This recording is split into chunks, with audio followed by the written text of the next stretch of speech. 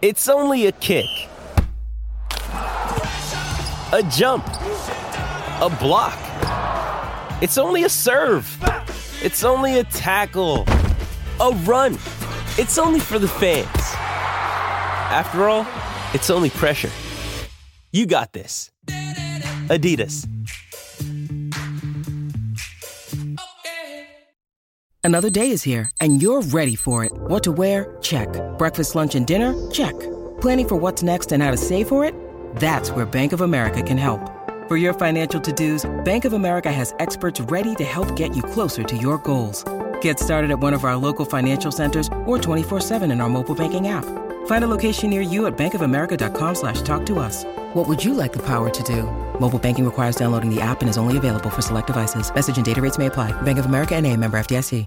On this special edition of Big Drive Energy, we have golf professional and super teacher Andy Morris from Andy Morris Golf out in Portland, Oregon, on to talk with us about the golf swing and drills you can do to get better even when you're not able to get out on the golf course.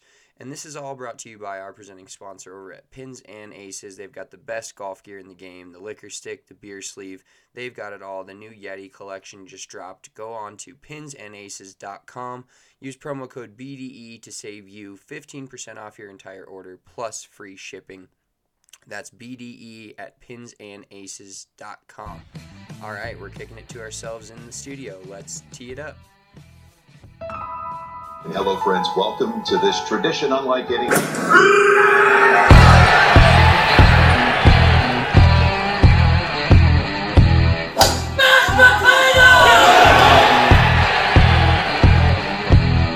Fight the king! What?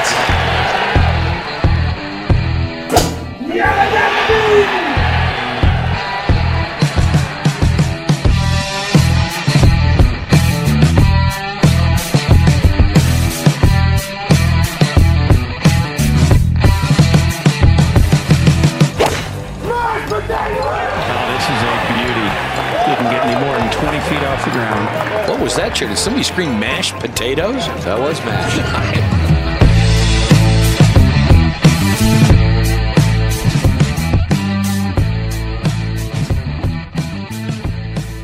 All right, on this special edition of Big Drive Energy, we've got recurring guest. This is a coast to coast pod. I'm currently in dead ass middle of the country, Denver, Colorado. We've got Mitchell from Morristown, New Jersey, East Coast as it gets. Andy out in Oregon, about as wet. How far are you from the water out there? Hour and 20-minute drive. It's pretty damn close. We're coast to coast. We have got the entire country covered. And for those of you guys listening to this, we will be posting this on the DNVR Sports YouTube as well. Our good friend Andy here is going to do some swing demonstrations, so you'll be able to see that. And listen to the pod, of course, as well. We're going to talk about all these things, talk through these. So if you listen to it and want the visual and demonstration, head over to the DNVR Sports YouTube, where all that will be, and you get to see this sexy beard and face that's sitting in front of us. Before we get into any of the golf and all these fun specifics, Andy, how you doing, man? It's been a little over a year since we talked to you, I think, right around that? Yeah, I think so. Something like that. This is back in middle of the year, I think. Maybe it's not quite been a year. But doing great, man. Doing great. Everyone around these parts, Pacific Northwest, they're getting pretty pumped for the golf season. So my schedule's just like crazy right now. People wanting their lesson before they go play. So yeah, we've been talking about a lot of this on our podcast, and kind of why we wanted to have you on in this perfect time of year is people in our state, specifically that we live in Colorado, are kind of getting into golf. What does it look like up there where you live? Like, can you play in the winter? Is there a ton of snow? I know there's different pockets of areas that have snow in the Northwest, but overall, like, is it just like shit golf right now, or is it, because here it's like basically no golf until the last couple of days? Right. It's like swamp golf, really. So you get your days where we get, like, funny enough, we just had record snow since like 1942 just happened. So courses have been closed for about a week, but that's pretty abnormal. The snow doesn't really stick too much, but we get a lot of rain. So you got certain courses that are, 60, 70, 80 years old or more that did not put drainage in too well, or, don't have the funds to keep packing the sand or the course with sand. So it's just swamp golf for probably another 3 months, and then we have perfection from June to November. Honestly, That is so sick, and I can tell you from growing up in Colorado, the saturated golf course is not something we generally run into. And as you know, having gone to college out here and everything, well, in Colorado, I'm currently not there, obviously. But yeah, Colorado, it's never really swampy, so we don't know what that's like. I think a lot of courses would give their right arm to have a water problem because we have the exact opposite. But there's definitely I'm sure it just depends how into it you are, like everyone, and your dedication. But I hate playing in the wet, cold rain. Like, you can't keep your hands dry, you can't grip the club. And it's one of those where even if you can go out and play, you don't really gain anything from it in your, you usually end up walking away pissed off and like, why did I just pretty do much. that? Yeah. There's a lot of that negatives. goes on. Yeah. I do tell my students, like, you got to go play just to be on a tee box, just to be in a fairway, looking at a green. I teach fully indoors now, which has been amazing. But they have to, they're not going to be any better if they do not step on a golf course at least a few times throughout the winter. And I know that's for us up here. I understand in certain parts of Colorado, you don't have an option. So indoor golf is probably your best bet. But even that, it helps because in here, we still visually see a fairway and we visually see a green. And so you see your shot shape still in here. That's, I think, what we're going to get into a little bit today is like, okay, if you don't have any of those options, if you can't go play indoor golf, then how do we still get better? That'll be pretty fun today. For sure. Yeah, so one thing we wanted to hop into before we get into other instruction is kind of talking about our favorite swings on tour and guys that we think either have, just a great move at it or all of us actually landed on 3 different guys with great tempo. So I'll start out. We've got a video here of Chris Kirk.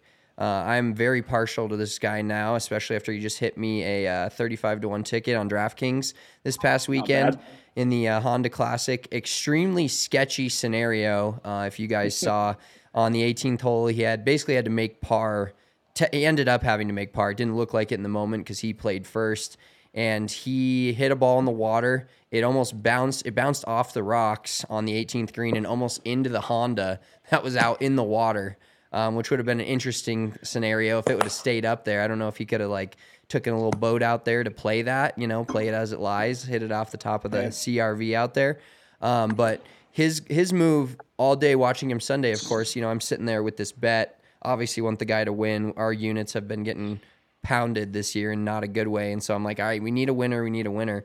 But watching him swing it on Sunday, he has such great tempo. And it's almost like, you almost feel like he's pausing at the top and he's got just a move where I kept thinking like, oh, he's nervous. And then when you watch him do it, I mean, obviously he is nervous, but when you watch him do it for the entire 4-hour round, you can see that it's just his move. And so, Kale, if you want to pull that up for us real quick. So he takes it back a little bit outside. Of course, he's actually got some crazy head motion in his golf swing. But when he brings it down, he's just got that perfect tempo. And it's one thing that we'll probably get into a little bit more as we get into each of these different golf swings.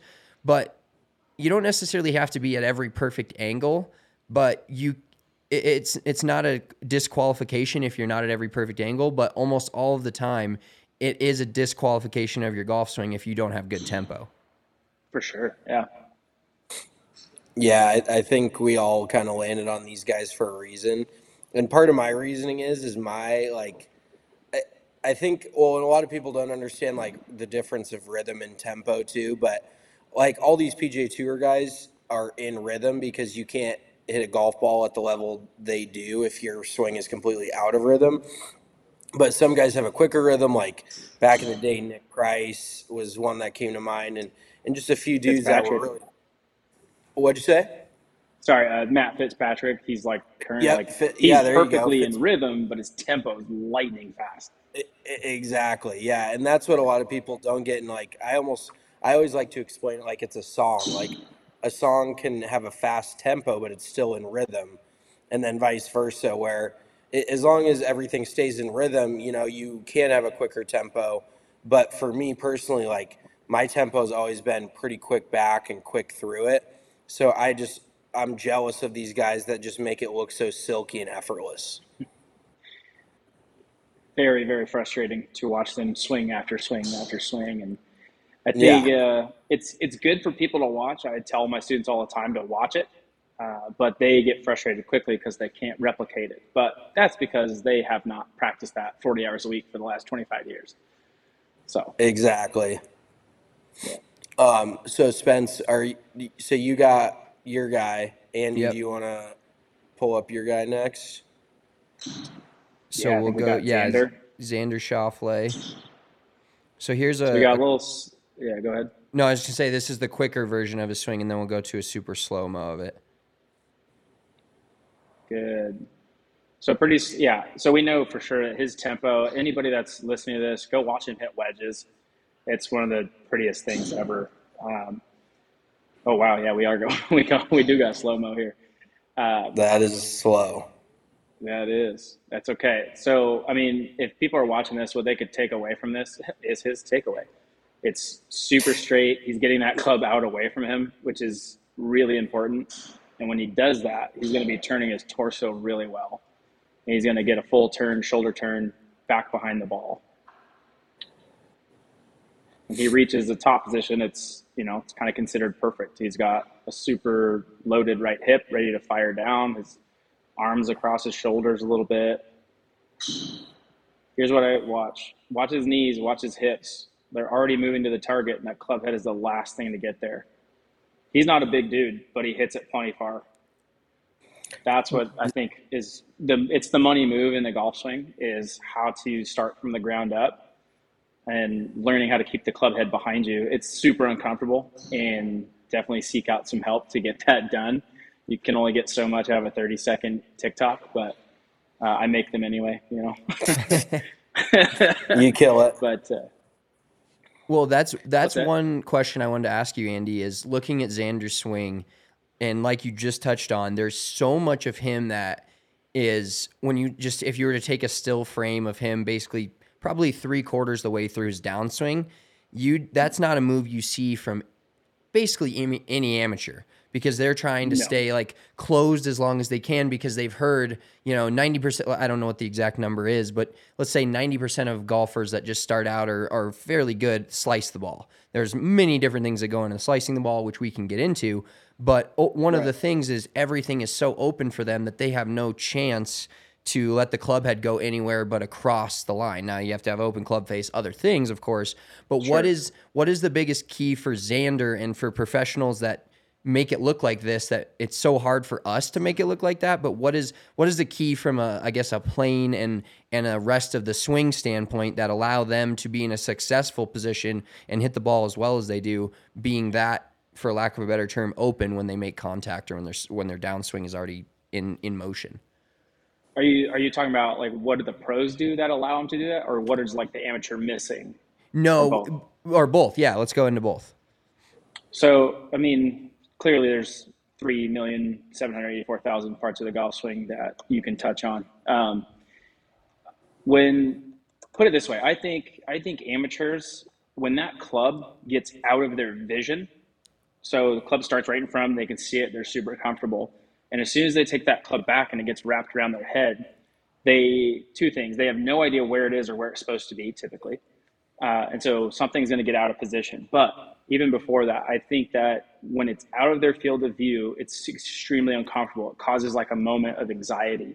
And so they rush that club back in front of them because it feels like control. It's like, oh, I can see that now. But what happens is there's no sequencing to it whatsoever. They huck that club back in front of them. Things are out of position. Their club face is going to be out of position almost always. But it's their automatic reaction to, this feels like control. I'm going to hit this better if I do this. And then what better players have discovered is like, no, leave that club back there, stay coiled up and start moving towards the target with the rest of their body. and then, we'll figure out the rest later. But when the people get that body motion down and they use their legs and their torso, and the last thing to come through is the club head, instant distance pickup right away. Club head speed through the roof, but their internal like effort level feels like 80%, 75%. So that's kind of a long-winded answer to say, like, they're just so uncomfortable at the top and they don't even reach the top. They just huck the club back there and they've underturned their shoulders. They've breaking down elbows and wrists because it feels like a nice long swing where they're maybe are going to get power, but then they huck that club right back in front of them, and there goes our sequence, rhythm. It's all gone. It's a weak swing, Yeah, I would say that's mostly what I see, like with amateurs too, is first of all, they don't make a big enough turn to create the speed that they are looking for. They're trying to create all of it with their arms, and then secondly, their club face is just too open to allow them to rotate that way. They have no rotational freedom. So getting that club face a little bit more square is like step one, and step two is really allowing your right hip to turn back around you and to straighten that right leg a little bit, in my opinion.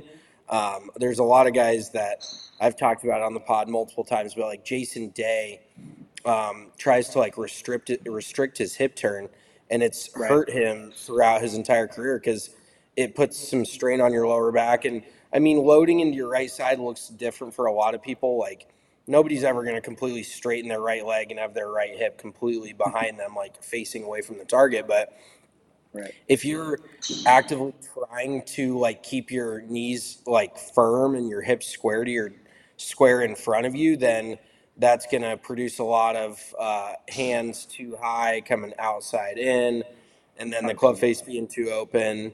So that's like, I think, some of what you're talking about too. But the crazy thing for me with Xander watching his swing is, and a lot of people can't reproduce this, and this is why he's making millions of dollars on tour, is his hips at impact are like almost facing the target, and his shoulders are almost square, like to his setup line, where his hips are so flexible that he's all the way open at impact, but his upper body isn't opening that way too. So that allows him to attack it more from the inside. Whereas if his shoulders were that far open at impact, he'd be pretty much either down the line or path probably going a little bit to the left. So that is 100%. One unique thing with him where it's just like, I don't know if you can tell somebody to try to recreate that, because it's just not something that your run-of-the-mill amateur can do on a physical basis. But yeah, talent-wise, like that dude, you watch him, it looks so effortless, and kind of that's the theme of all the swings that we picked here. But that guy's a lot of fun to watch swing it. Well, he's so good. He's so good. One question I had for you, both of you guys, kind of just relating to what Andy just touched on, and something I haven't really thought about, shows you what a great teacher I am, but do you guys think a lot of the restricted motion from amateurs is related to the fact that like they're scared of like over rotating to where they like aren't in the peripherals of the ball? You know, granted, like these professionals, they can easily turn and look at the ball, or they don't even really need to look at the ball to hit it. But a lot of amateurs are so focused on the golf ball that restricts a lot of what they do back and even swinging through it. Totally. Couldn't agree more with that. Clearly, there's some cases where they physically cannot do it.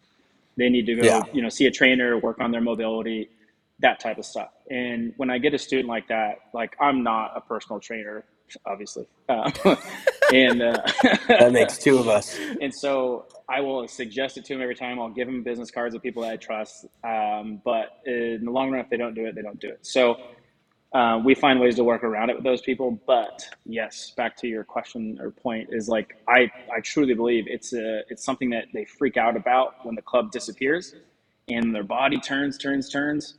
And they're like, oh, it's like a nervousness or something. And so they just stop it immediately, so they can, even though they'll maintain eye contact with the ball, it's like their brain doesn't think they will. So they just cut it short. And so they never get deep enough in the backswing, almost ever. I mean, rarely do I have to teach someone like, oh, whoa, hey, don't turn that far. That they're a 5%er. The other 95%, I'm like, all right, let's start turning. I know you're going to whiff it a couple times. You're going to top it. But believe me, for the greater good, and what do you know, a couple sessions in, I've never hit my 7-iron this far. I've never hit my driver this far. And the cool thing is, it starts to naturally control their swing path when they turn better. And so they get addition of distance and they start hitting it straighter almost immediately. Clearly, there's other things to fix, but that's a big one, is just getting themselves comfortable with turning, getting back behind the ball is a great start. If you are like, I don't know why I suck at golf, like, it's an easy one to start with. You know, for me, not having to see the swing, that people can start working on that right away.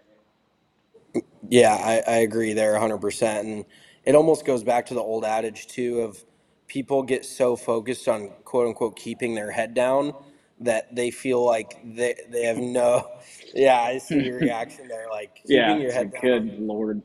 I've been saying it for years. It's the biggest bullshit fallacy in golf instruction. It's rough. And obviously you can't stand straight up out of it, but it's more about maintaining a spine angle and things like that. But you don't need to. I see so many people cut their backswing short and their follow through short, trying to keep their head down, and it's not allowing you any rotational freedom. So like your head can move as long as you're maintaining that spine angle, and you're not standing up out of it and throwing your hips forward and bringing the spine up, whatever. But Totally. yeah, I think that going back to it, everyone at the driving range, how many times do you hear? And that's just my general gripe with golf instruction, and I guess it keeps you in a full-time instructional position, and yes, sir. I can teach as many lessons as I wanted, because you have every 40 handicap. You have the blind leading the blind, essentially. You have somebody going out with someone else that knows nothing about golf, and they're like, teach me how to do this. So that, I think everybody just goes back to being like, oh, I need to keep my head down. And in reality, that's just not a fact at all. So if you can take one thing from anything I say today, it's just don't keep your fucking head down. Like you can, it's not. You can move. You can move or important. let your body turn. Let your body move. You don't just need to be a scarecrow sitting out there stiff as a board like that. That's not going to do you any good. So yeah, I always tell my students, your eyes are independent of your head. So as long as your eyes maintain eye contact with the ball, which, by the way, all you listeners, you don't do that. You probably think you do, but you don't. Do yourself a favor. Next time you hit a golf ball, keep your eyes locked on one spot on the ball throughout your whole swing. It's a lot harder than you think. But you can keep your eyes on the golf ball and move your head. Like, that's fine. Exactly. Moving, but my eyes are not. Yeah. So I like that analogy. I've never thought of it like that. Yeah. All right, Mitch, let's get to your guy. So we'll start out with the Ryan Palmer swing. And then you also have a short game one of a guy that's just a complete wizard around the greens. So the Ryan Palmer swing, once again, if you guys are listening to the audio version of this, appreciate it, of course. But hop on to the DNVR Sports YouTube and check it out. We've got 3 beautiful faces here for you, as well as some good golf swings to go over. And at the end of this, Andy will get into some things that you'll want to be on the YouTube checking it out in order to get these helpful tips. So, all right, let's roll the Ryan Palmer swing. The white driver on the left is terrible, but yeah. So it's the one on the left is going to play. That's the one that's going slow-mo. The one on the right is just his setup, and then it jumps into that. But so this dude, I mean, God, I can't believe it. His club face is actually that shut. But he's been, good God, that thing is facing the sky. I did not see that, but really good position at the top. That trail elbow is definitely outracing his forearm. He's externally rotated on that trail shoulder, which I just love. And like he's just very good at staying connected. His entire structure is very connected. Like you see that drill that a lot of people do that we might talk about later, where you're putting towels under your armpits to keep your arms connected to your body and utilizing more of your body to turn, which will be probably a theme of this episode. But his body doesn't, his arms don't go anywhere without his body. There's no, he's keeping everything out in front of him because he's turning so well that even at the top of his backswing, his hands are right in front of his chest. He's just made a really good turn back away from it. And then you can see as he releases, there's no hands flipping over. There's no, because his club face is in a strong enough spot to allow him to do that. So he's continuing to rotate through. He's staying in his spine angle really well, and he just swings it so buttery. Like, I just love watching the guy swing it, even though he really hasn't had that much success in recent years. But I mean, he's been out on tour for 15, 20 years, so he's got the game to back it up, and I just really enjoy watching that dude swing it. Yeah. One thing that you notice right away is club face was super shot, and it's super shut, but then it's like, okay, then how is he so successful? And it goes right back to that move that we saw with Xander. Is like, the only way to control that type of club face is to turn through it like crazy, and that's what he does. So it's like DJ-esque. It's like those guys have insane hip rotation. So that right there is a difference maker between a really high level player and an amateur. Is like, even if you taught that amateur to rotate well, but their body and brain like won't let them if their club face is wide open. It'll literally hit the brakes on them.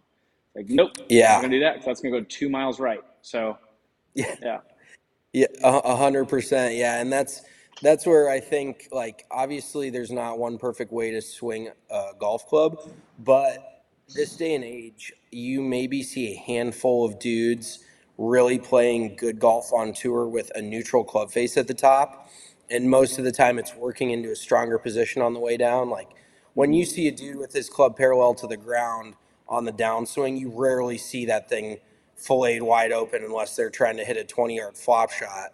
Right. Their club face is in a strong position because that gives you the rotational freedom. And like you said, Andy, it's like, it's kind of the chicken and the egg. Like, you have to have a strong club face in order to have that rotation, but in order, you have to have both. And I think when you just give people, when you strengthen their grip or when you add some flexion into their wrist and they're seeing that ball go left, they're like, holy shit, I can actually control my ball flight by my rotation instead of like manipulating it at the bottom and pivot stalling. Like, I can just turn harder, which, like you said, creates more speed on top of controlling accuracy. So it's kind of a no-brainer from like a standpoint of, why shouldn't I, unless you're not physically capable of turning like that, why shouldn't I strengthen my club face even if it's just a little bit? Because it's going to give you, we haven't even talked about spin and compression and all this, but a little bit more of a closed club face is going to deliver a little less loft to impact, which is going to take some spin off, so you're not hitting those high pop-ups to right field. You're hitting those laser beams with no spin on them. And there's just so many benefits to strengthening the club face. And but like you said, if you can't really learn how to turn until you are into that point where you're rewarding yourself for making a full turn and actually rotating through the ball. It's like a reward. Yeah, exactly. 100%. Oh man, if only it came automatically, One thing that you said I really like, and it's like a goal for me for like as many students as I can, is to control their club face with their rotation. And it is, gosh, when they get it sounds like nothing you've ever heard before, especially that they have never heard before. And it is a great thing. And it becomes a little bit more black and white as to why their ball went left or why it went right. I'm like, hey, like, your timing was off. You turned not nearly enough, so you continue to hood it. This is assuming we've fixed the club face and stuff already. And I said, just turn a little bit more. Get your belt buckle out there a little bit sooner, not faster, just sooner. And then boom, just dead straight laser. I'm like, that's it. You just figured out the golf swing. Exactly. You're like, you're good now. Yeah, let's get a beer. And exactly. Yeah. And the last video we'll get to here is the Cameron Smith one. Of course, our cousin Cam, just him hitting a pitch shot is a thing of beauty. And he's won mini golf tournaments with his wedges. So we'll take a look here at Cam Smith pitching it. And Mitch, you can kind of get into one thing that I noticed that a lot of amateurs don't do, and I'm sure you'll talk about it. So let's roll that. We had to cut off a lot of this video to get Kepka's caddy's ass out of the way. So he's starting with his weight a little bit forward, which I really like. And just his body control and the way he rotates through towards the target is, I think, what Spencer was talking about that 90% of amateurs do not do. You can see, even though it's a very short golf swing, his belt buckle is still facing the target when he finishes that golf shot. And he just has a great rhythm about him, great consistency.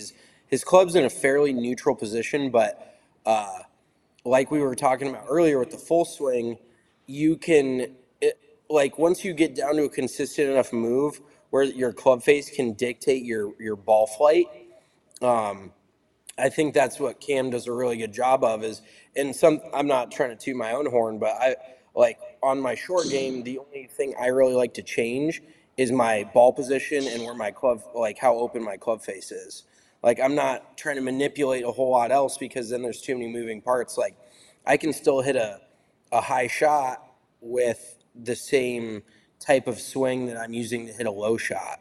There's not a lot of flipping under it. You're not, unless you're in a bunker, which is a totally different scenario, but you can still execute different heights of shots and shots that carry further, shots that don't, shots that spin and shots that don't, things like that by just manipulating where you're set up with the ball in your stance, and then also what wedge loft you have and how open the club face is at address. So I just like that he's super consistent. You rarely see him make a weird move. It's just very repeatable. It's very neutral, and he always rotates through into that left side, no matter how short the shot is, and that just gets lost with the amateur golfer.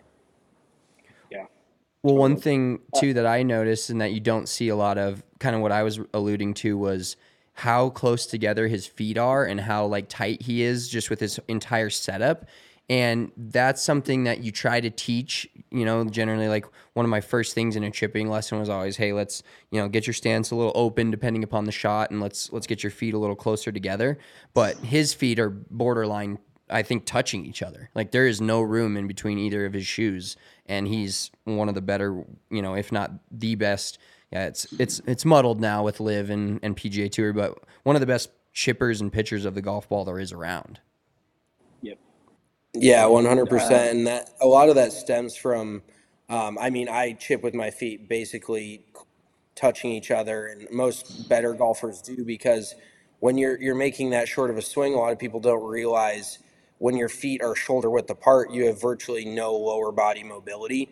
So your knees and your hips are super stiff, and that creates a very upper body type swing where your arms are going back. Nothing's actually rotating. Kind of the theme of this whole episode, it seems like, is rotating, which everybody could use a little bit more of in their golf swing. But yeah, not mad about it. Exactly, yeah. If we could get that out into the public eye and just get more people learning about that, we probably have to give a few less lessons, but never mind. Yeah, Mitch doesn't know what he's talking about. Yeah, no, you want to keep those feet about 3 feet away from each other. But no, it just gives you that much more mobility in your knees and your hips in order to make that rotation back and have your knees change flex. So on the backswing for a right-handed golfer, your left knee is flexing and your right leg is straightening a little bit. And then transversely on the way through, that left leg is going to straighten, your weight's going to get over into your left heel, and that right knee is going to rotate around to that left knee. So keeping the feet closer together is very, very beneficial on those shorter shots, just to be able to build some sort of rhythm. Absolutely. One thing, if you guys don't mind, I'll make it quick. I've seen plenty of footage of him, Cam Smith, hitting pitch shots. And one thing that is not in that video, because it's probably make it way too long, is his little pre-shot routine that he does. And it was really cool. This other video that I'm referencing is that I teach this all the time, and I'm sure you guys do as well. But he's hitting a pitch shot. You want to focus on where you want to land the ball, understanding that it's going to land and roll to the hole. That part's kind of easy. What he does, and what I try to preach every single day of my life, is that you need to look at your landing spot and make rehearsal swings while looking at the landing spot. It's too easy to look up and see that big, beautiful flag where the hole is. And what they're doing is they're programming themselves to take a swing large enough to land it at the hole. I see every amateur do this. Let me back that up. Almost no amateur looks downrange anyway when they're doing rehearsal swings. They just look at the ground. But when they do look up, they do that quick peek, and all they see is the flag. So what Cam Smith does really well is he looks at his landing spot. He takes a realistic looking swing that should get him to said landing spot. And then all he does is he steps up and he executes the same exact swing. The lengthwise is what I'm talking about, like the length of his swing. I think amateurs can learn a ton from that.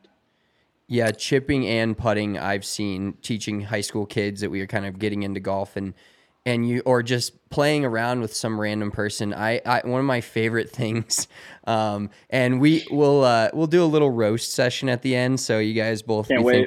thinking about a few things that you can roast of either clients these or poor we're people. not going to name any names or just people you played with. But I love the 2-footer that they just putted it from 30 feet. They have a 2-footer. They walk up to it. They're not, it's not a gimme. If they're not scooping it up and not thinking it's a gimme, they take a Right. practice putt like they're about to hit an 80-footer and then just go and dink jab at the 2-footer.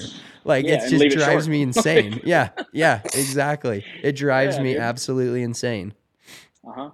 I mean, I there's actually so much to be learned chunked there. a putt or two back in the belly putter days. I did drop kick a few putts, so I can't talk too much shit because I would like stick it in the ground. I don't know if I just like exhaled and my gut pushed the putter into the ground and like I couldn't keep the putter airborne, but that thing just I fucking never stuck thought of right that in the ground. before. Yeah, That has to be so, the reason why I chunked the ball right there. I think I figured it out. Exactly. I have excuses. Okay, they're valid. So, yes. But Well, we've had valid excuses all year for not being able to hit bets, but this last week was finally our week to hit a winner on the DraftKings Sportsbook, 35-1 with Chris Kirk. We also hit Damn. three different guys in the top 10 with Shane Lowry, also Chris Kirk, and Seamus Power. Shane Lowry. Shane, you are Shane Lowry. I've never thought of That's that. right. You are a literal teaching version of Shane Lowry. I love that. I don't like mowing grass though. So. But you guys can do that at the DraftKings Sportsbook. We post every week on our Instagram our card for the week. We call it Big Bet Energy.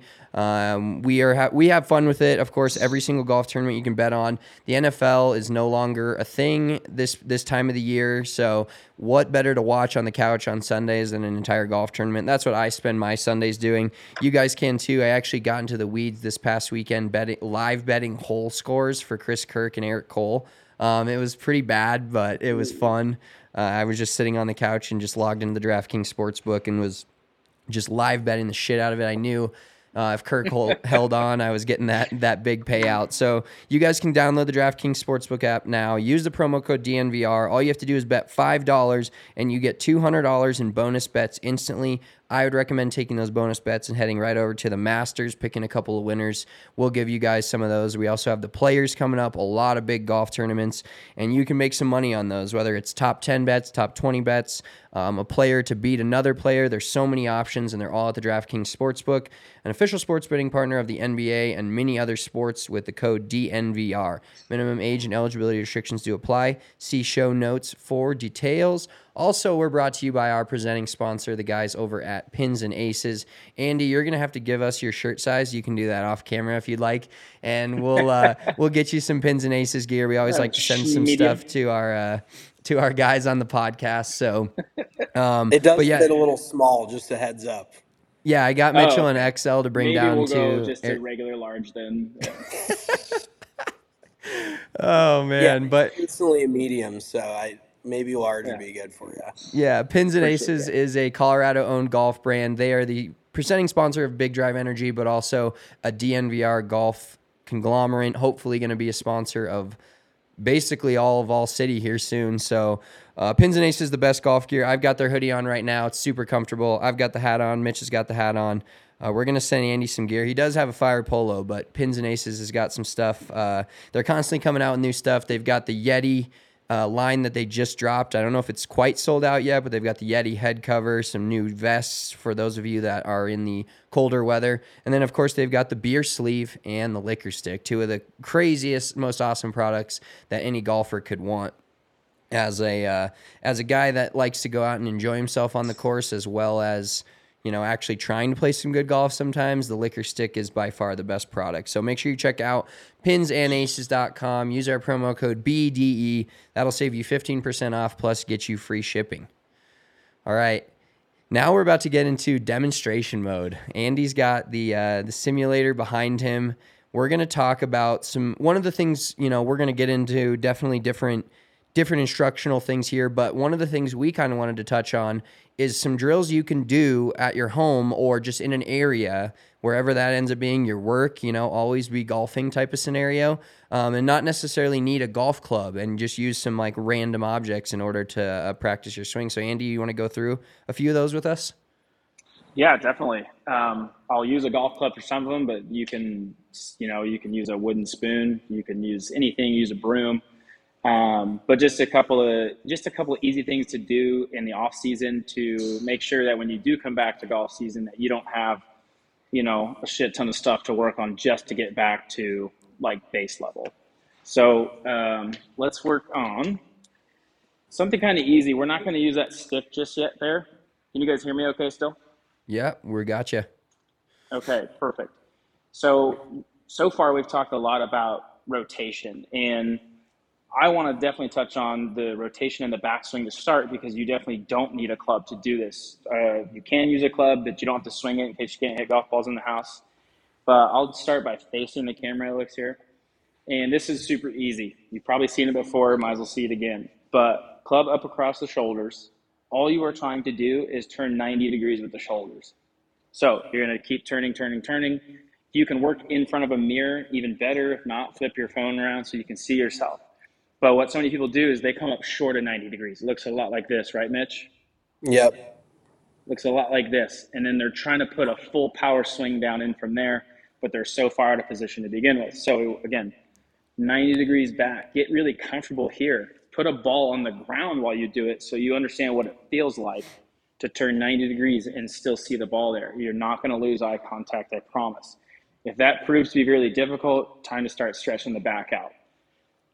That one's pretty easy. So that's the backswing rotation. And if you just make that comfortable, make it second nature, it's way less work to do when you guys get back in sunshine. Real quick, Andy, one thing I just want to add to that. If you'll notice, do that one more time for us, because I want people to really see that, like, when you're making that full rotation, watch your left knee. It's coming back towards your right. That's a good indication of making that turn, whereas if you're coming up short of that full turn, usually your knees are going to stay pretty far apart. Like, yep, exactly. Yep. Like the 100%. Knee goes, there's a probably better view. That knee goes more over the toes, which is not what we want. Yep. Yeah. Exactly. That knee is working, that left knee is working back towards that right knee a little bit, which is allowing that right hip to go back behind you. So I really do like that. And I just like the knees as like an indicator of how far you're turning. And it's something you feel like you can feel a little bit as a smaller muscle, but I really do like that one, even with how simple it is and how much everyone's heard it. It's something that's huge. It is huge. And the whole point would be is to just get comfortable with it. Force yourself to do it. And honestly, practice going past 90 degrees with your shoulders. Practice going too far with your knees and your hips. So that when you actually pick up a club and you hit a driving range, you're going to feel like you're getting all the way back there. And maybe you're getting to 90 degrees. So that's a super, super important one. I think to complement that, unless Mitch, do you want to take over? Or am I doing all of them? No, you're doing all of them, bro. All two of them, right? So I think to complement that is your next piece is to rotate again, but it starts to happen in the downswing. Now, I'm going to make it simple because this is a super complicated move, and we've already talked a bit about it, so hopefully the listeners are gaining some awareness of what we're even shooting for here. But let's say we've already made that full turn. The knees are coming in, the knees coming in, the hips coming back. We've got 90 degrees. One thing that happens, and Mitch and Spencer, you guys know this, is people uncoil from the top down. Now, there could be a myriad of reasons as why, but they start their downswing with their chest and their shoulders, and the hips and the knees are an afterthought. But as we saw with the swings that we've evaluated already, is they do the exact opposite. So they're all coiled up, and they start moving their momentum to the target, and they're uncoiling their lower body, and that upper body is still way back. So when they do that, you're creating all kinds of stretch, all kinds of speed. So you can literally practice it with the club up across the shoulder still, all without having to hit a ball, take a full back swing with the club. But we want to see that full coil, start the momentum going with the knees, the hips, then the shoulders come through last. How do you guys feel about that? I really like that one. And one thing that, I really like that you're doing, and we're talking about, not getting the hands shooting out in front of you in transition and creating that over the top move. Is I like when you're taking it to the top of the swing, it's like getting your hands up. If you're standing up against a wall with a wall behind your butt, is keeping your hands somewhat up against that wall a little bit longer. Oh, yeah, like back here. Exactly. And the hands are more running down the wall and staying on the wall instead of shooting out in front of you in transition. So if you could show us what that would look like, Andy, I think that would be a good one too. Absolutely. You guys see me okay up here? Yep. Okay, so what Mitch is talking about is all the way back. The hands back here, you're saying pretend there's a wall right here. Most amateurs, their first move is out and away from the wall, as opposed to slide them down the wall for 6 inches or so. While you're doing that, that gives your body time. We're back to that timing thing, rhythm thing. This is why pros make it look so easy. They do all this, but they can do it at 120 miles an hour with a driver. Back here, let it come down the wall. Now I'm rotating through. I posted a video a couple days ago about the sequence of a downswing, and I'll just finish with that because it could be a good one. Super easy. Here's my wall that I'm going to stand next to. Okay, is that good with the light or not really? Yeah, we got you. That's a great visual. Okay, so you can see the stick. Okay. Yep.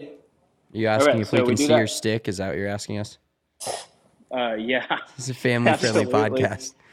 Oh, yeah. What is the age group of this podcast? Okay. So we go full turn all the way back. And what there's going to be is there's going to be a race to the wall. Okay. There's certain body parts and club parts that you want to come in certain places. So it's going to be, let's scratch that one. Who knows, man? You got me on a bad train here. We'll put this on OnlyFans later. So we're going to go hips to the wall first. Then we're going to go butt of the club to the wall second. And then club head to the ball last. And if you can just get those body parts to go 1, 2, and 3, 1, 2, and 3, you're going to be getting a lot better. And you don't have to do it with a golf club. You could do that literally with just your body. Yeah, I like that. That's really good for sequencing, for feeling what parts should be moving when. And like you said, activating the hips and getting the hips rotated earlier, I think is a huge help. That a lot of people, like you said, they're moving their upper body first. That is another reason why their hands are shooting out in front of them. And with that wall one too that I had you do, what I really like is the thought of making sure your hips are still rotating open while you're keeping your hands on that wall. So you can feel kind of your upper body's almost turning into your arms is a way I like to think about it, where your arms are staying back and your chest is turning into your left bicep more. Whereas a lot of amateurs, you'll see a lot of the time they get all that separation with their lead bicep and their chest because their hands are coming out in front of them versus allowing your left bicep to really stay connected to your chest and pushing your chest through impact. So then your rotation is outracing your hands, as you were just saying. Right. Yeah. Every time a student starts to get even a little bit better at that, it just has massive benefits. So you're just taking their normal sequence and you're just working slowly to change it and going the opposite. And again, there's 1,000 reasons why you guys do that. So I remember we were going to talk about why do people suck at golf so much. And the first thing I was going to say is because they don't get help. They don't get proper help. They just don't. So I understand that we make the quick videos, the funny videos, and they're all good tips. But if that person doesn't know what they're supposed to be working on right now with their current issues, then every video they watch, it just gets harder and harder. So get some help first from a trusted professional, and then the stuff just gets so much easier. You at least know what you should be focused on. Yeah. One thing I think is really important about what you said is you post a ton of videos, and go plug your TikTok is Andy Morris Golf, right? Yep, and Instagram. And Instagram. So make sure you're following at Andy Morris Golf. He's always got great tips. But as great of a teacher as you are, and as great of a teacher as Mitchell is, I'm not going to put myself in that same category. There's if let's say you have 50 videos. Well, one person may only fit into 2 or 3 of those video categories, or things that they need to work on specifically in order to get themselves better. And that's why, it's huge too. Like you said, go, consult a professional. I'm sure you teach online too, right? Skillist. I do. Yeah. I use on Skillist. Yep. Yeah. So Andy can, you can send him your swing and he can help you specifically. Because as great as a tip video is, this is where 90% of golfers get into the weeds, is they see a trick on YouTube or whatever, which is great. We're making money. We're doing, that's like our job right now, right? We're making money off of making tips and making videos on YouTube. But the overall arching idea that every single video you make will help every single person with every single problem is impossible. So that's one of the big things, is trying to get an idea of like what your issues are. And that's something that's good for even somebody to research. If you don't want to go get a lesson, which is not recommended, but some people just don't, try to figure out what you're doing. Like if you're slicing the ball or hitting it fat, and then look for videos or tips on those specifically. And I know one thing that you had, and then you did some videos on a couple weeks ago, or a video, is contact. So can you get into that for just a little bit of like good ways to make solid contact with the ball, which sounds so simple, but is really like an extremely important concept? Yeah, that's good, because this will pertain to that second portion of what I was just doing up there. Is, again, 1,000 reasons why you don't make good contact, but bar none, I'm sure Mitch would agree with this, is that no one is comfortable nor understands how to move the club into the ground after the golf ball. So most people don't know that's what you're supposed to do. They think it's ball only, or ball and ground at the same time. I've literally even heard, I thought you're supposed to hit the ground before the ball. So if we can, I'm not joking. I've taught a lot of lessons. The shit you hear, it's a bananas. Yeah, I think I haven't officially tracked it, but I'm 7,000, 8,000, 9,000 lessons in now. And so, I've heard a few things, but so just knowing that helps a lot. And so then if you relate it to what I was just doing up there of like moving closer to that wall, it's like if you start your hips in kind of like your rib cage and you're moving that closer to the wall, but before you have started to actively swing the club down to the golf ball, that's the kicker. Is so many people are like, that club's in our hands, we want to go use it. So they start using it right away. You've had no time to rotate, no time to transfer any sort of weight forward. So now the likelihood of you hitting the ball before the ground goes into the shitter. So that's a basic explanation. But if you just know that you're supposed to hit the ground after you hit the golf ball, start practicing that. Just practice that. Set a ball up next to you, but swing in front of it, and watch yourself hit the ground after the golf ball. And then eventually you slide the golf ball in the way. It takes a minute, but I can do more, but that's the gist of it. Yeah, and talking about that, is one of the drills I think you did was putting a towel behind the golf ball, and that's a huge, like, it's just a mental thing where it's like nobody like they think they're gonna hit the towel, but then when they don't, you realize that your club is coming down, at the golf ball, and then especially making contact with the ground after the golf ball, because they're so worried about hitting that towel or hitting that object behind the ball that they end up making that move in the correct manner.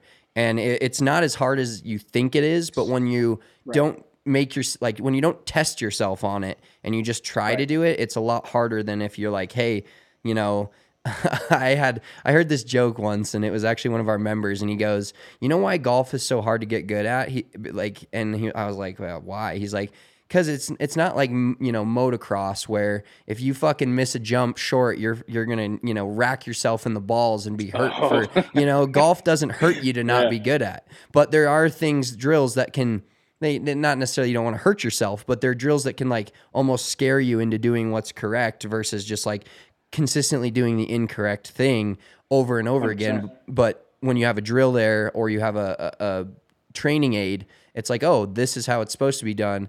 And kind of relaying that into one thing that you guys can touch on a little bit is, yes, you, like you said at the very beginning of this podcast, like, yes, you need to play golf. Like, that is the ultimate key of this. But I think one of the biggest things we can all, help golfers with and teaching inside and not actually having, a legit course and whatnot is the motion of the golf swing is so much better for any individual when it's just consistent. And you can get consistency of motion in any part of the golf swing, never hitting a ball and never giving yourself that negative idea in your head of like you did everything correct motion wise, but you didn't make great contact. So then you think that you didn't hit it well. That is an absolute killer of progress, man. Potentially the number one killer of progress is, especially when they get a lesson and all you do is hear them shit talking their instructor because they didn't start striping it in 5 minutes. It's like, but now you just take the average golfer. Maybe they had a lesson, maybe they didn't, but they start practicing and, well, golf is going to beat them up. Golf's the equalizer of any sport. I mean, take LeBron James. I think there was footage of him swinging a golf club. That man's potentially the best athlete of all time, but you hit him a golf club, he looks funny. He looks like he doesn't know what he's doing. But anyway, that's a little besides the point. But you hit a shot, it goes horribly, you chunk it, you swing and miss, you hit it so far right, and their brain instantly says, that's wrong, let me change it. And it's like, no, you just learned how to turn. You just learned how to do this. You're not going to make good contact. It's not going to go straight at first. But what I tell my students is like, look, there's a probability, don't know what it is, but there's a probability that you're going to learn this new move and it's going to work. There's a much larger probability that it's not going to work as far as results goes. And so what happens though is like there's one window of probability and they tried it and it didn't work. So they switched to something else. Now here's a new window of probabilities that's going to help or not. But they keep switching it. So they're looking through a different door of probabilities every single time and making no headway at all. And as they just would have stayed down that first door, hopefully if it was a good tip that they're supposed to work on and just keep pushing, they finally start to get it. But they just go door to door to door to door. And that's why it takes 30 years for these people to break 100, to break 90, to feel confident about their game.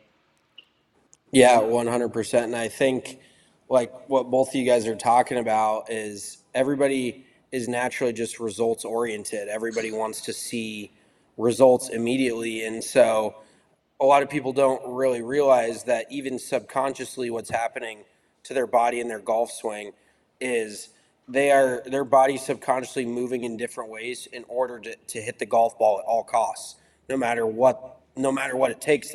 They're just physically trying to make contact from any position that they're in. So when you're making dry repetitions, like dry without the golf ball, you're removing the results from the process. You're focusing on the process as opposed to having a results-oriented thought about it. And so I think you can really actually improve that way as opposed to, because it's easy to tell someone, don't care where the ball goes, like, don't worry about it. And a lot of people can, but some people just physically, like if you're trying to get to the golf ball, they're going to revert back to what they know in order to make contact because maybe they can't physically make contact with what you're telling them to do, even though it's the right thing to change to. So removing the golf ball is huge in doing dry repetitions, like we talked about at your house, at the office, off of the golf course is essential for getting better and for actually making improvements in the way your body moves instead of just going out and trying to make contact, because that's going to lead you down the same path you've been on for however long you've been playing golf. 100%. I think at-home practice is extremely underrated. And it's by no fault of their own. These people, they don't know what they don't know. So they're like, oh, well, you're supposed to go to the driving range. So they do it, and they do it, and they do it. And they spend hundreds of dollars just on range balls, thousands of dollars. But they're not seeing any difference in their goals. But yeah, it's extremely underrated to just practice at home, change how your body moves and feels. And if you can swing a club, well then yeah, we want you to swing it, but remove the golf ball so that you can focus solely on the process of turn more, put the club here, put your wrist there, turn the body there, whatever it is. Yep. 100%. Love that. All right. Well, before we get out of here, we're gonna do some roasting. So there's all these things we see, and I know you see a ton of it. Obviously, you don't have to name any names, but I need some stories. I need at least one or two good stories of some things that you've seen, or just like when you happen to be playing during the summer, just anything around the game of golf. We've basically built our TikTok channel on roasting people going into the pro shop. So let's start roasting. Brilliant, by the way. Thank you. Let's start roasting some people when they come for lessons. I want some stuff from both of you guys. Okay. Mitch, do you have one right off the top of your head? I'm working through. So I do have one. I had a lady that came to me this last year, and her husband had bought her a 10 lesson package, 10 years. I would be on some sort of watch list because I'd be fucking crazy at this point. Yeah. But she would never hit an iron off the ground. Like, she was always teeing up her irons like 3 inches off the ground.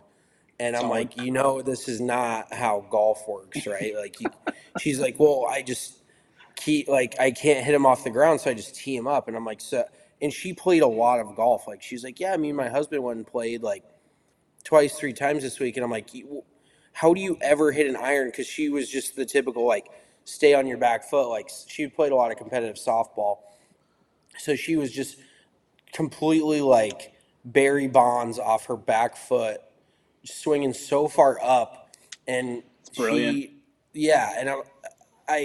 She still like would not let me help her hit an iron off the ground. And I'm like, well, you just wasted like $500, right? Or whatever they spent, because if you're not going to let me help you get better, like when people just flat out, like when they're not good at something, so they just don't want to touch it. It's like, right. No, that's not how you get better.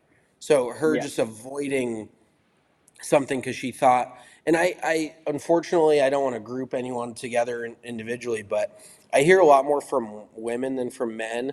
They just flat out go, I can't do that. And I'm like, who's saying you can't do that? Like, right. Like even our mom has done it when I'm helping her with her swing. I'm like, you need to do this. She's like, I can't do that. And I'm like, what do you mean I can't do that? Like, you can't do it yet. You just don't want to. There's a difference between those terms. So that is something that just frustrates the shit out of me, is when somebody just flat out tells me that I can't do that. I'm like, I wouldn't tell you. I'm not telling you to put your head in your asshole. Like, I know you can't physically do. It's something that you can do. Well, yeah. I mean, metaphorically speaking, everybody on the driving range has their head in their ass, but not physically. So when I tell somebody to physically do something, it's something I know that they're capable of doing. I'm not asking them to dunk a basketball. I'm just asking them to maybe like rotate a little bit better or face their target on the follow through, shit like that. Like, not take the tee out of the ground. Yeah, exactly, man. Fucking just hit that iron off the ground. So yeah, that is one of my favorite things, is just when I hear I can't do that, because it's such horseshit. Yeah, it is. Let's see. There was one time I had to.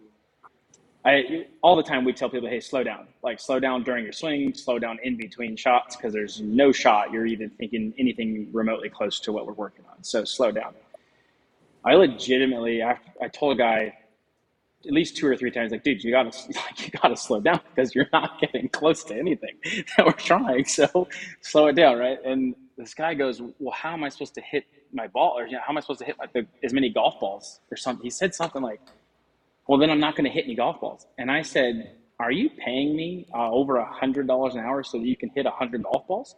Are you shitting me? A bucket of balls is a lot cheaper than a lesson. Dude, that's what I said. I was like, you realize you could have done this for $10.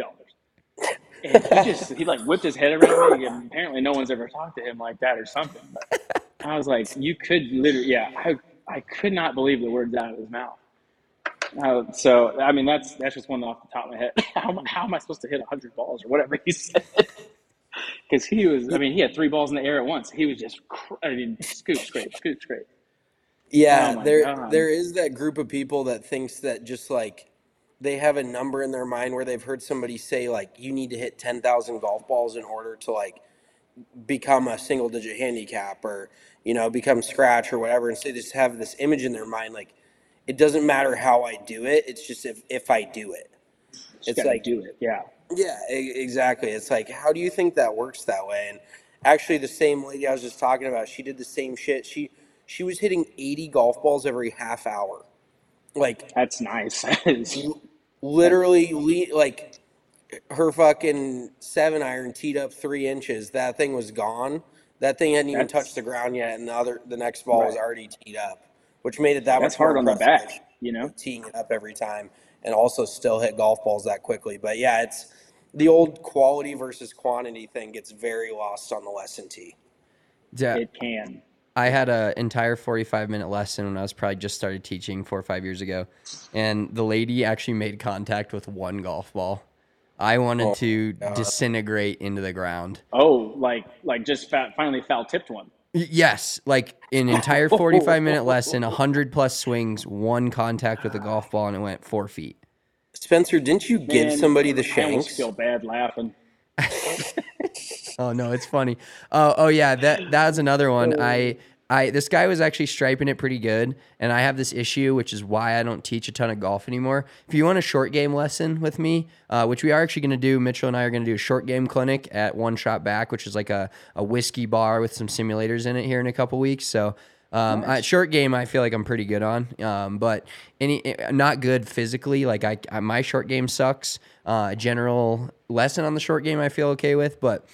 Yeah. I'm a overanalyzer, and somebody will be hitting it good for 5 to 10 minutes straight, and then they'll hit one bad, and I'll be like, oh no, like. Why don't you try this? Yes, exactly. Like you guys could roast me on giving a lesson, like that would be actually hilarious. But yeah, I gave this guy the full on shanks because I like tweaked one thing. He shanked like 8 balls in a row, and then I was like, we got to be done. He's like, yep, and he thought the same thing. Man, did he come back for a second lesson? I wonder. Yeah, no, I didn't get that was not a repeat customer there. The repeat customers for Spencer were generally the 45 to 65-year-old women that just like wanted to hang out with him. Adore him. Yeah, there's a place for that. There's a place for that in the golf world too. But somebody coming to you for your instruction at the end of the day is a nice feeling. It is, man. It is when they're definitely hitting you up and being like, hey, like, when can I get back in? And, if for some reason they've lapsed for a few weeks or a month or so, it's like, okay, cool. Yeah. Do you have Andy, do you have a player or a shout out you want to give that you're like somebody that you're teaching right now or have been teaching for a little while that you're just seeing like crazy like progress from him?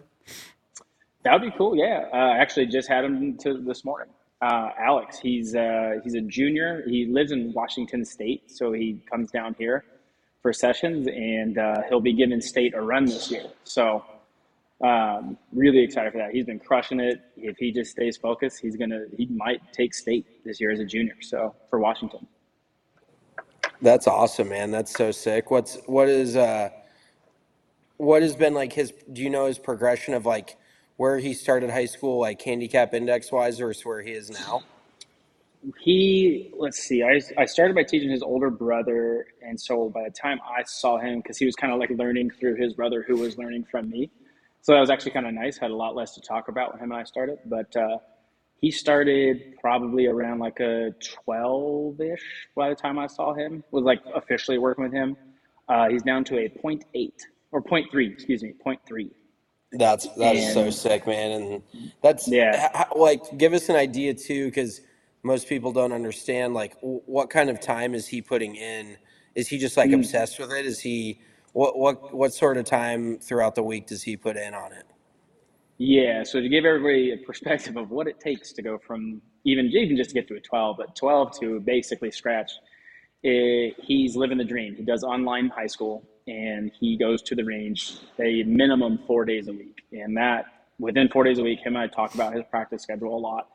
He is hitting golf balls to warm up, working on the move that we're currently working on, and then he goes right over to short game, does his putting drills, does his chipping drills, and then he goes and plays 9 holes, if not 18. And so I get it. He's a high schooler that is online high school. I understand you guys do not have the time to do that, but he's also trying to win state, not break 100. So he's going to strike while the iron's hot, and we're looking at schools for him right now. And I got a couple others in the ranks. I got a sophomore that's right on his heels. So hopefully looking pretty good. But that is the type of dedication it takes if you want to ever sniff, scratch, or better. It's 4 or 5 days a week, if not more. And even when he's at home, I guarantee you he is practicing his moves subconsciously. Because we're working on a lot. Hey, you probably guessed it. We're working on turning through the ball a little better with him. He hit the big old slingers for a while. So he's compressing the hell out of it now. And his ball flight is so pure. It's so straight. Just these tiny little draws. So That is so sick, man. You love to hear stories like that, and it really just keeps people coming back, man. And that's the best time to do it, and is in high school when you got the time, and if you're dedicated, you can play golf for the rest of your life. So I love hearing stories like that. absolutely, man. Absolutely. Well, Andy, once again, plug your stuff, plug your TikTok, Instagram page. Get the people following you, because your Instagram is like blowing up, dude. You've had some awesome I'm growth. gonna complain for a second. I'm gonna complain, so I'll make it quick. My Instagram blew up last year. It was nice. I got up to, big for me. I'm trying to follow in your guys' footsteps. Up to 16K, which is huge. I kind of never thought I would be there, and it's kind of hit the brakes for the last couple of months. I've heard that from a few people. So, but it is Andy Morris Golf on Instagram and TikTok and YouTube too. I'm kind of working on my YouTube game a little bit, but Andy Morris Golf. Hell yeah. Well, go ahead and follow Andy. Thanks for joining us, man. One of I think you you're guys. our second ever repeat podcast. So our second ever the term is recurring guests. There we go. Thank you. Mitchell has to fill in a lot of my sentences, generally speaking. Hey, we're golf guys, dude, not English teachers, man. No, exactly. And we loved having you on. And next time we're not going to make it almost a full year. We'll do something with you in the summertime again. So appreciate you joining us, dude. And if you guys are listening to this podcast audio wise, make sure to go check it out on the DNVR Sports YouTube. Check Andy out. And if you're watching this on the YouTube, check it out. Check out our podcast at Big Drive Energy on both socials and at Big Drive Energy Pod on Instagram. Thank you guys all for listening. Thank you, Andy. You guys enjoy your next week, and we'll talk to you guys after the weekend. Thank you, boys. Peace.